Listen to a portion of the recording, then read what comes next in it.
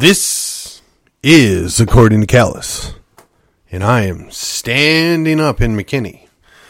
Today is going to be January the 11th, episode 330.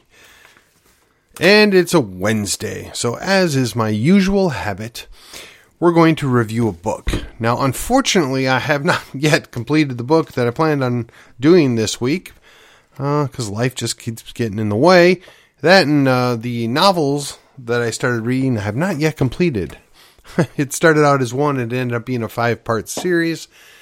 And of the 1,200 some odd pages, I'm only 900 in. So hopefully we'll get this stuff caught up. Now, I don't recall if I've ever done this before or not. So what I want to do is I want to dig out a book that I've read several years ago. And the title on the book is Ex-America. And it's the 50th anniversary of the People's Pottage. Now, what does that mean to you? Well, for most of us, we have no idea who this author is. So first I'm going to tell you, I'm going to read the jacket cover. There is a little bit, there's a little pamphlet, if you will, on the author. I'll read that as well. But his name is Garrett Garrett. Okay? So, for 50 years, Garrett Garrett's The People's Pottage has stood as the seminal works outlining the intellectual debate that raged over FDR's ambitious restructuring of the American body politic. Garrett Garrett was the editorial writer for the Saturday Evening Post and one of the country's most eloquent and vehement opponents of the Roosevelt administration's post-depression policies. Policies that, in Garrett's view, endangered the very fabric of the American Republic. And 3 monographs that make up the Ex-America are presented in this hardcover, the 50th anniversary edition, that even includes a new foreword by the Garrett historian Bruce Ramsey. Okay, so now there's a number of other books on politics and economics from Caxton Press. Salvos Against the New Deal by Garrett Garrett. Defend America First, also by Garrett Garrett. And wouldn't you know it, they have Anthem by none other than Ayn Rand. What Social Classes Owe Each Other by William Graham Sumner. The Art of Contrary Thinking by Humphrey B. Neal. And The Nature of Man and Government by Robert Lefebvre. And I probably pronounced that wrong. So they've taken 3, I guess, smaller essay, or not, I guess the essays themselves are fairly long, but they've put them together, and they are The Revolution Was, Ex-America, and Rise of Empire. And they were they were first printed as separate monographs by the Caxton printers, and they were written in that order, but for different times. So, to me, I read through this, and what's appalling to me is up until, honestly, about 10 years ago, I had never known the amount of pushback and reluctance and desire to avoid the structures of the New Deal, the light socialism that Roosevelt was pushing upon us. Now, we had all heard the story back when I was in grade school, and I guess middle school, is switch in time, save 9. For those of you that don't know what that is the Supreme Court was striking down as unconstitutional a good number of these measures that the Congress with Roosevelt were enacting in direct violation of the restrictions on the federal government. They were expanding power far beyond what was ever acceptable. And the Supreme Court was doing their job. And they were threatened, cajoled, and eventually somebody switched. And they appointed a few more people. And lo and behold, they magically found a way that all these things became constitutional. Kind of sounds like something that Justice Roberts might have done. As they say, nothing new is under the sun. So let me go in and read this little pamphlet by Jeffrey Tucker. Now, what's interesting to me is I purchased this book from the Ludwig von Mises Institute, found at Mises.org, which would be the great libertarian think tank that resides in Alabama, I believe. So Garrett Garrett was alive from 1878 to 1954. He is a case study in a forgotten genius, about whom Ludwig von Mises said, his keen penetration, his forceful, direct language are unsurpassed by any author. Mises was speaking of his book, The People's Pottage, which came out in 1953, which is a collection of the three powerful essays that linked the failures on welfare and warfare states. But there is even more to Garrett. Both his nonfiction and novels display a rare talent. His entire overture offers a sparkling vision of peace under free markets, whereas many intellectuals on the right and left regard peaceful bourgeoisie society as something of a bore. With the middle class amassing wealth and spending it on fripperies, Garrett saw peace and freedom as an essential precondition for the real drama of human life that revolves around creation, association, risk, love, courage, and the full range of human experience that transforms society in spectacular ways. Now, he was born in Pana, Illinois. His formal education was slight, but independent study took him through all the classics, as shown by the remarkable erudition. Well, I guess I should be glad that I can read and not pronounce things. His influence in economics came primarily through a book by the American academic Simon Newcomb, Principles of Economic Economy, in 1886. Newcomb was an advocate for the gold standard and laissez-faire, an early convert to the marginalist revolution, so Garrett's Austrianism is present, but in a backdoor way, through William Stanley Jevons, an American hard money school that was actively writing in the late 19th century. At the age of 20, he left for Chicago to work as a reporter for the Cleveland Recorder, and then later covered politics in Washington, D.C., writing reports on the administration of William McKinley for the Washington Times. In 1900, he went to New York and joined the staff of the New York Sun as a financial writer. Then he moved to the New York Times and the Wall Street Journal until he joined the New York Evening Post in 1909. In that time, business reporting consisted mostly of reporting pieces and dry facts. Garrett, in contrast, wrote with the drama on personalities and events, infusing the activity of commerce with a fire and passion that later made his fiction so enormously popular. He began to write fiction in the early 1920s. The Driver, Cinder Buggy, and Satan's Bushels are all novels that tell thrilling stories about American history with a complex plot and character development in which the glorious drama of commercial life plays the central role. These novels chronicle dramatic social and economic transformations in the context of a fierce struggle and great risk, of all within the framework of peace.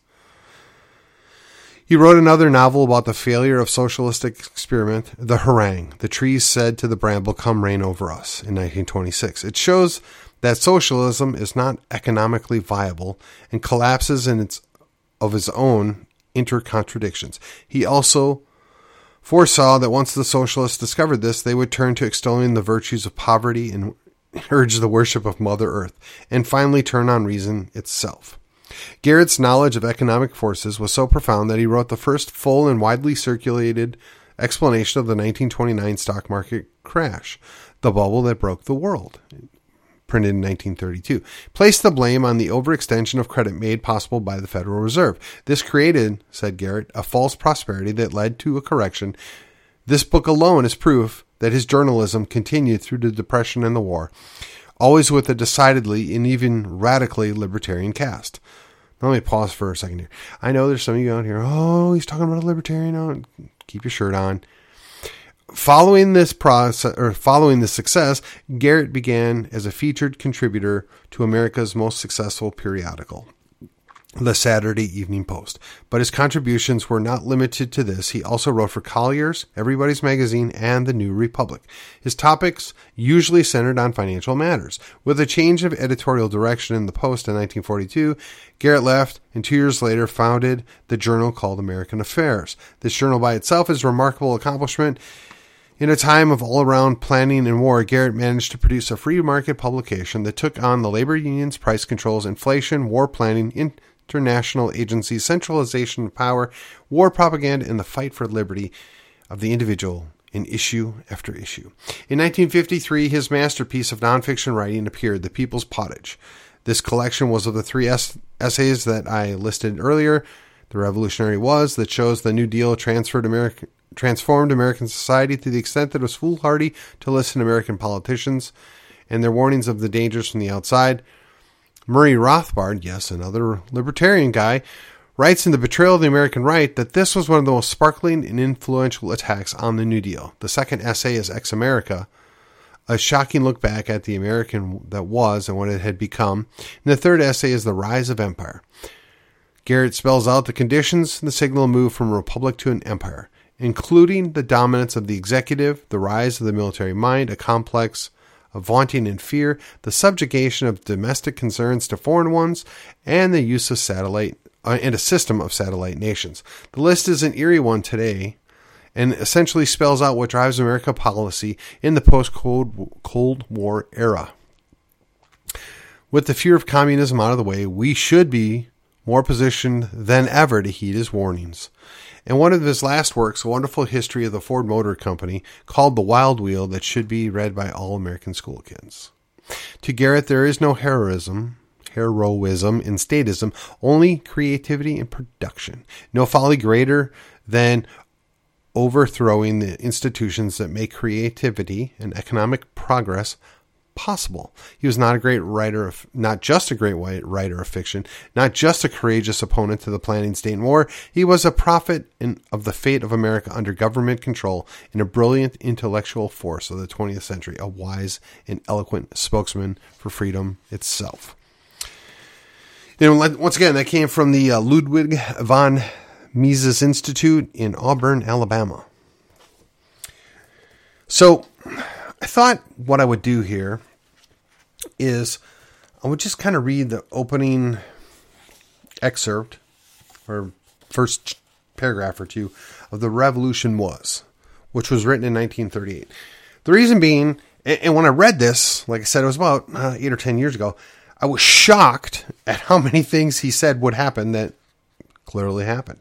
I was surprised that he could see in the midst of what was, the Great Society. Well, I guess it predates World War II and the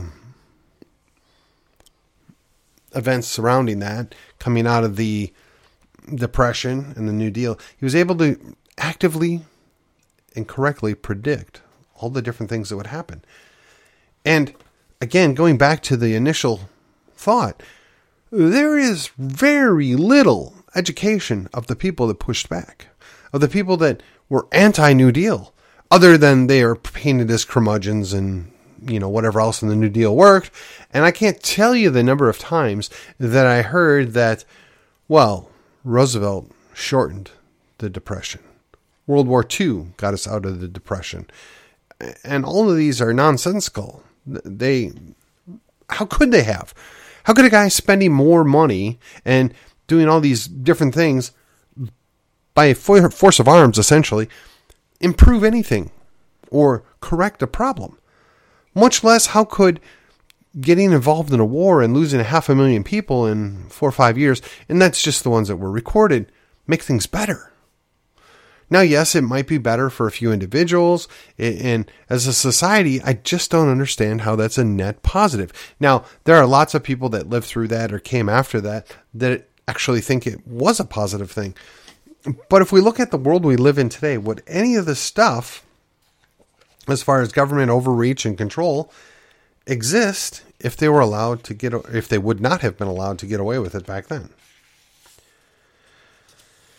So I don't know. I want to say that I'm really sad that we don't do a better job of educating our kids that there was another option, that there could have been other things done back after 1929.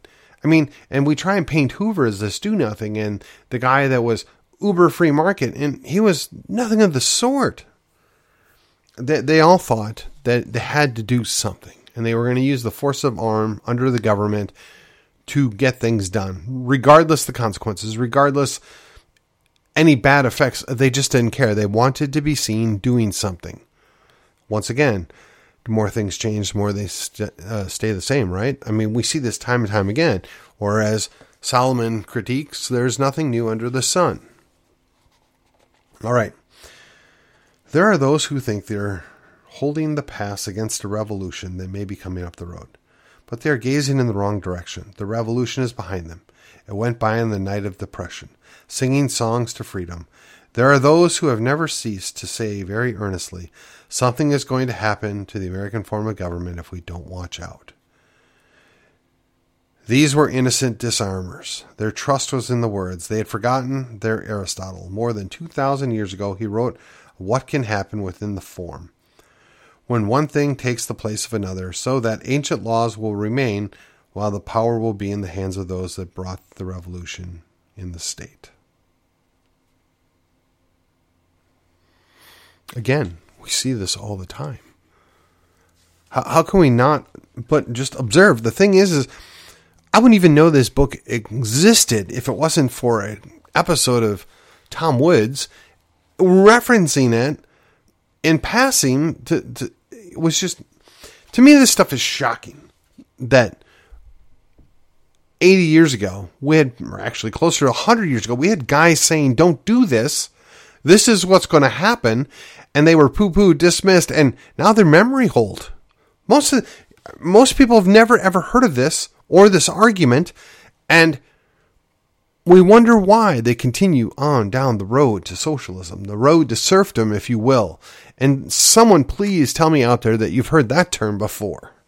All right. Worse, outwitted were those who kept trying to make sense of the New Deal from the point of view of all that was implicit in the American scheme, charging it therefore with contradiction, fallacy, economic ignorance, and general incompetence to govern. But it could not have been thus embarrassed. And all that line was wasted, because, in the first place, it never intended to make that kind of sense. And secondly, it took off from nothing that was implicit in the American scheme. It took off from the revolutionary base. The design was European, regarded from the point of view of a revolutionary technique, and made perfect sense. Its meaning was revolutionary. It had no other. For what it meant to do was from the beginning consistent in principle, resourceful and intelligent, masterly in workmanship, and it made not one mistake. The test came in the first 100 days. So once again, this is a guy that's pointing out these guys who did this knew exactly what they were doing. And they did a good job of it. Unfortunately for us, they pulled it off. Now I'm going to go to the end. His conclusion. So it was that a revolution took place within the form. Like the hagfish, the New Deal entered the old form and devoured its meaning form within. The revolutionaries were inside. The defenders were outside. A government that had been supported by the people and so controlled by the people became one that supported the people, so controlled them. Much of it is irreversible. That is true because the habits of dependence are much easier to form than to break. Once the government, on the ground of public policy, has assumed the responsibility to provide people with buying power when they are in want of it, or when they are unable to provide for themselves enough of it, according to a minimum proclaimed by the government, it will never be the same again. All of this is said by one who believes that the people have an absolute right to any form of government they like, even to an American welfare state. With the status in place of freedom, this is what they want. The first of all objections to the New Deal is neither political nor economic. It is moral. Revolution by scientific technique is above morality. It makes no distinction between means that are legal and means that are illegal. There was a legal and honest way to bring about revolution, even to tear up the Constitution, abolish it, and write a new one in its place. Its own words and promises meant as little to the New Deal as its oath to support the Constitution. In a letter to the member of the president of the House Ways and Means Committee urging a new law he wanted, the president said, "I hope your committee will not permit doubt as to the constitutionality, however reasonable, to block the suggested legislation."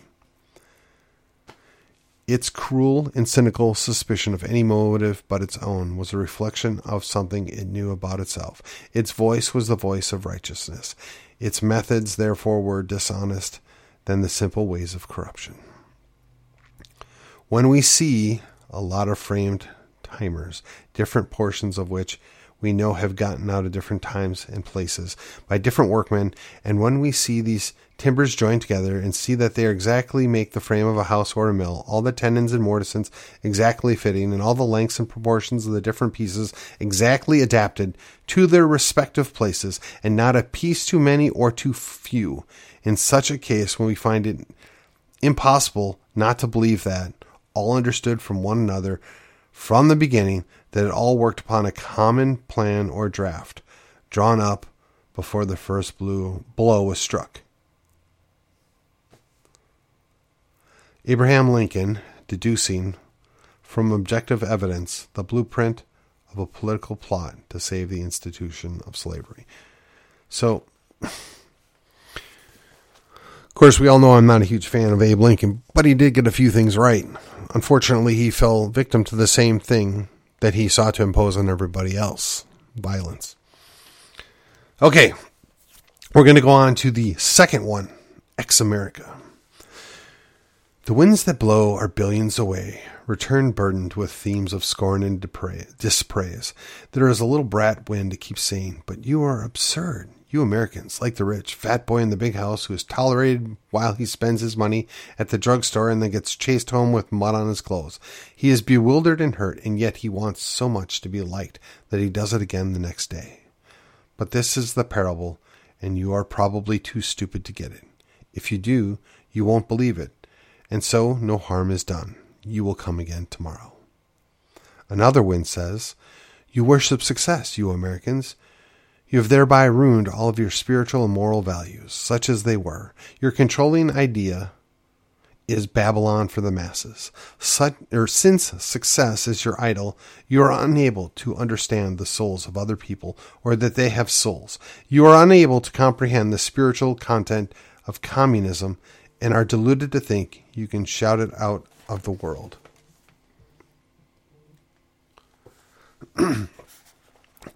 How shall one answer insulting winds? You do not assert your position of spiritual values, but as for the success, we may be sure, if it seems to be acclaimed here more than anywhere else, it is only because it is magnificent here in the multiples of satisfactions of common life, in a manner that is the envy of the whole world, having lifted the most fabulous success story in the history of the human race. We are rich, so rich that the next richest country is by comparison poor. In a world where 1/3 of humanity barely subsists at the poverty level, this is a fact that cannot be forgiven. Yet one may only be permitted to suggest that its magnitude is not only a unique fact about American wealth. I'm going to stop there. We're going to go to the conclusion.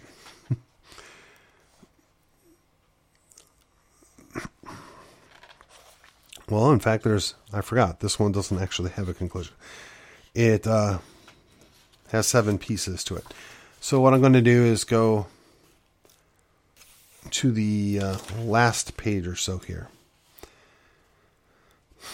Ask them, let it be a banker, a merchant, an industrialist. Ask them, how much depression and unemployment are you willing to face as the price of deflation? The answer will be, it is not deflation we are talking about. We are saying the inflation must stop. You are proposing then to let all past inflation stand and to stabilize at the very top of the greatest inflationary boom that has ever occurred in this country. The answer will be, it is better to gradually absorb the consequences of past inflation than to have deflation. Say to them, by your own definitions, inflation has a kind of momentum. It feeds on itself and it's self-accelerating. Therefore, to stop it, it suddenly may cause a depression and unemployment. Because of the expectation of continuously rising prices, you substitute all at once the notion of static or falling prices. They will say that was once true, but now now it is possible to stop inflation without having to face deflation, falling prices, reaction, or unemployment. Why is that not true in the first time of economic history? They will respond, because government has learned how to intervene and keep the economy in a state of equilibrium. There is your answer. The fatal answer latent in the nation's mind. The government will intervene. The government will be responsible. What are these new responsibilities of the government? The government now undertakes, 1, to keep an ever-expanding economy in a state of equilibrium, the perpetual boom without mishap.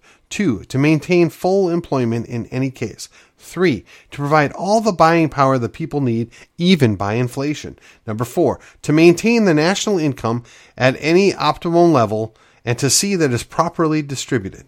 5, to provide for the poor, the old, and unemployed, if there are any unemployed. 6, necessarily, therefore, to prevent deflation, which is to say that it undertakes to see that the price of the boom shall never be paid. Once again, does any of this sound familiar? Have we experienced any of this? Perhaps, I don't know, in the last few years, or for those of you that are old enough to remember, 2008, 2000, there's been a number of things that come around and we just don't seem to learn from the mistakes. We trust the experts. We trust the science. Again, does any of this sound familiar? All right, the third section. We're going to start again with the first page here. Rise of Empire. This was written in 1952, mind you. We have crossed the boundary that lies between republic and empire. If you ask when, the answer is that you cannot make a single stroke between day and night. The precise moment does not matter. There was no painted sign to say you are now entering Imperium, yet it was the very old road and the voice of history that was saying, whether you know it or not, the act of crossing may be irreversible. And now, not far ahead, is a sign that reads, no U-turns. If you say there were no frightening omens, that is true. The political foundations did not quake. The graves of the fathers did not fly open. The Constitution did not tear itself up. If you say people did not will it, that is also true. But if you say, therefore, it has not happened, then you have been so long bemused by words that your mind does not believe what the eye can see. Even as in the jungle, the terrified primitive, upon meeting the lion, importuned magic by saying to himself, he is not there. That a republic may vanish is an elementary school book fact. That's scary, isn't it? Once again, this should sound familiar. We've heard these things before. There's really nothing new here. All right. Now we're going to go on to the, again, last page here, part 6, if you will. Again, I want to give you a little taste. And I gotta say, the language here is a bit of a challenge for a modern reader. It's interesting to me that in 70 years, which is 20 more years than I've been alive, our vocabulary has deteriorated to such a point that even I occasionally have to pause and figure out what it is that he's saying here. Now, yes, I'm going to mispronounce words all day long because for whatever reason that is a challenge. Perhaps it's the fact that I never had phonics in school. But I will tell you that I truly enjoy the words, especially when they are put together in such a way as to tell a vivid story of what's going on. I guess which is why I enjoy novels, and they don't even have to be well-written novels, just novels that I can follow the story and blitz through. I often find that non-fiction writing is just dry and boring. This guy is neither dry nor boring. So, part 6. The positions in the lost terrain that have been named are vital. To serve the Republic, they must all be stormed and captured. Others are important, but if these are taken, the others can wait. But there's still one more, the last, the highest of them all. As you approach it, you must understand the serpent's sardonic grin. The slopes are steep and barren. No enemy is visible. The enemy is in yourself. For this may be named the peak of fortitude. What you have to face is the cost of saving the Republic may be extremely high. It could be relatively as high as the cost of setting it up in the first place, 175 years ago. Or if you prefer 225, or actually it's 245 at this point. When love of political liberty was a mighty passion and the people were willing to die for it. When the economy has been for a long time moving by jet propulsion, the higher, the faster on the fuel of perpetual war and planned inflation, a time comes when you have to choose whether to go on and dissolve into the stratosphere or decelerate. But deceleration will cause terrific shock. Who will say now? Who is willing to face the grim and dangerous realities of deflation and depression? When Moses had brought his people near the promised land, he sent out scouts to explore it. They returned with the rapturous words of its beauties and fruits, whereupon the people were shrill with joy, until the scouts said, "The only thing is, the land is inhabited by very fierce men." Moses said, "Come, let us fall upon them and take the land. It is ours from the Lord." At that, the people turned bitterly on Moses and said, "What a prophet you turned out to be. So the land is ours if we can take it? We need no prophet to tell us that." No doubt the people know they can have the Republic back if they want it enough to fight for it and to pay the price. The only point is that no leader has yet appeared with the courage to make them choose. Interesting. So the last section of part 3 of this book just brought about the very question and a proposed answer that, quite frankly, I'd forgotten was in there, and I didn't see it coming. Oh, I've talked about it on my podcast many, many times. I've reminded everybody that there is a cost. The liberty's not free.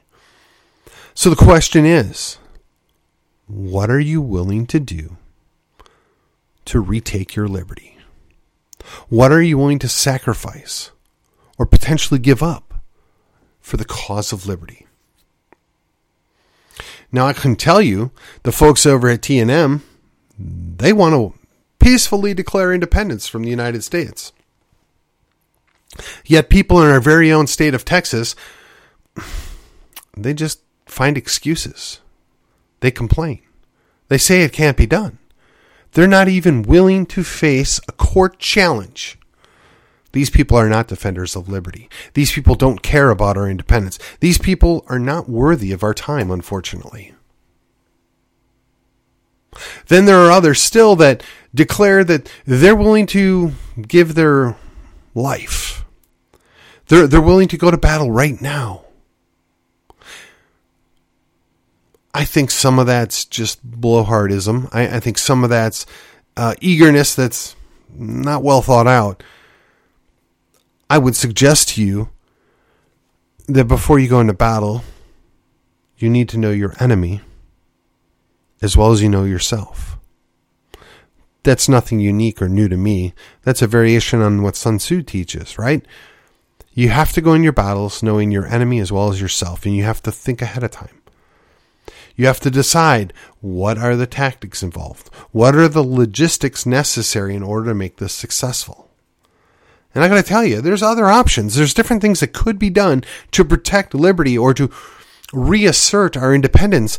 But if you're not willing to at least take the time of intellectual thought process and put it into this, you're never, ever going to be successful.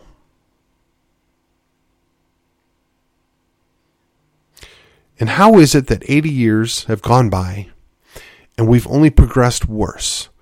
There's a much smaller portion of the general public that's pushing back. There's a much smaller portion of the general public that even cares enough about individual liberty to show up and vote.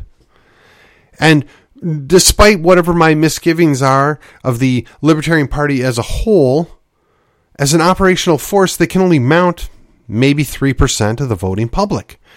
Now, I would imagine a good number of those people actually show up and vote Republican. I would have counted myself among them, because they feel like they have no other choice or no other option. And, the Republican Party is less hostile to individual liberty than the Democrat Party. But then again, I know there's probably some that vote for the Democrat Party because they see some of the things the Democrats are doing as being more important than some of the things they agree with the Republicans on. So maybe, just maybe, the libertarians, the people that actually care for individual liberty, might make up 10% of the population. And that's being extremely generous. But when you talk to them, how many of them are willing to give up their laptop, their cell phone, their lattes, their peaceful evenings? I would imagine, and these are the people that are considered radicals and that are outside the normal bounds of civil society. I would imagine the vast majority of them are not willing to give up those things to actually fix the problem. And the same thing infects the right wing, right? Whether it's the alt-right, the nationalists, the Christian nationalists, whatever pejorative they're going to throw at myself or anyone else, a good number of us are like, well, if I'm going to give this stuff up, I need to see that there's a opportunity to win. That we have to strike at the right time. We have to make an educated guess. We have to plot these things out. We have to see, is there an opportunity to fix this? And like you said in the very first article here, we might have already passed the sign that said no U-turn. There is no peaceable resolution at this point. We've gone from a republic and we can't go back.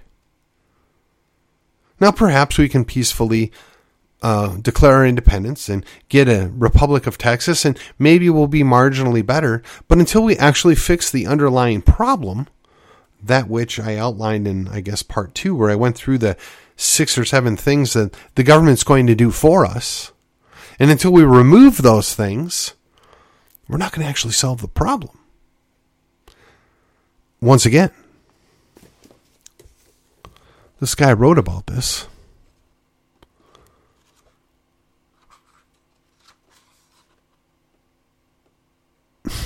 Before 1954. 1954 was the last book. The 50th anniversary of this book was in 2003. And I think I might have gotten this book about 2011, maybe 2012. And it was on sale. But again, these ideas, these correct deductions of what we're seeing are barely even discussed. When we talk about voter education, we talk about an educated public. If they don't know about these things, how are they possibly going to be prepared for the independent nation that we want to get? The respecter of individual freedoms and liberties that we desire. How's that ever going to happen if people don't know how to do these things? If they don't understand the motives behind them? I would suggest to you that we've got our work cut out for us. I would suggest to you that we should spend a whole lot more time educating our children, our grandchildren, and quite frankly, other members of our families. They need to know about these things. They need to understand what's going on. And failure to do that will only lead to the continued descent into empire. And with that, I want to remind everybody the name or the title in the book is Ex America by Garrett Garrett. That's Garett, Garrett. So 2 R's, 2 T's on the second name. The 50th anniversary edition is what I have, put forth courtesy of Caxton Press and the Ludwig von Mises Institute. And I know there's a great number of people that are probably listening to me right now and feeling all icky because this guy's a libertarian. But this guy was a libertarian before libertarian even existed. So, look, do yourself a favor. You need to understand that there was a whole counterculture pushing back against government overreach back in the time of the Depression, the Great. And as they push forward with their Great Reset, we're not going to see anything new there either. But if you don't know what it is, you can't fight back against it. And with that, this was According to Callus. I will see you on the other side. But before I go, let me just remind you one last time. Share, share, share, subscribe, like, comment, subscribe, like, comment. And if you're feeling particularly motivated, you can go in and rate this podcast. We're growing. I need your help. We can make a difference. Even if it's just a tiny little ripple in the pond that makes up Texas politics. Every little bit makes a difference. So join me here, join me there. Let's get our work done. Oh, and by the way, this will be followed by a quick commercial by a good friend of mine. And if you could use his services, I strongly suggest you give him a call. And no, I'm not charging him for this ad. It's just a solid one brother to another brother. Thank you and have a good night. Canceled by the big tech mafia, but inadvertently profiting from owning their stocks in a mutual fund or ETF? At Two Pillars, they believe that censorship is a form of violence and a business practice that does not promote human flourishing. In many cases, through their investigative screening process, they can help you divest from companies that are denying your God-given, inalienable right to speak freely. Hey, Patriots, Two Pillars believes it's time for conservatives to align their values and investments. Two Pillars is your place for impact investing in the parallel economy. Find out what's in your investment portfolio with a complimentary portfolio review. Contact them today to learn more. Call toll-free at 833-377-0051 or send an email to info@twopillarsam.com. That's info@twopillarsam.com. Get started today. Advisory services are offered through Jacob & Boaz Asset Management, LLC, doing business as Two Pillars Asset Management or Two Pillars. A registered investment advisor in the states of Texas and California. Two Pillars is not endorsed by any government agency and is not engaged in the practice of law or tax advice.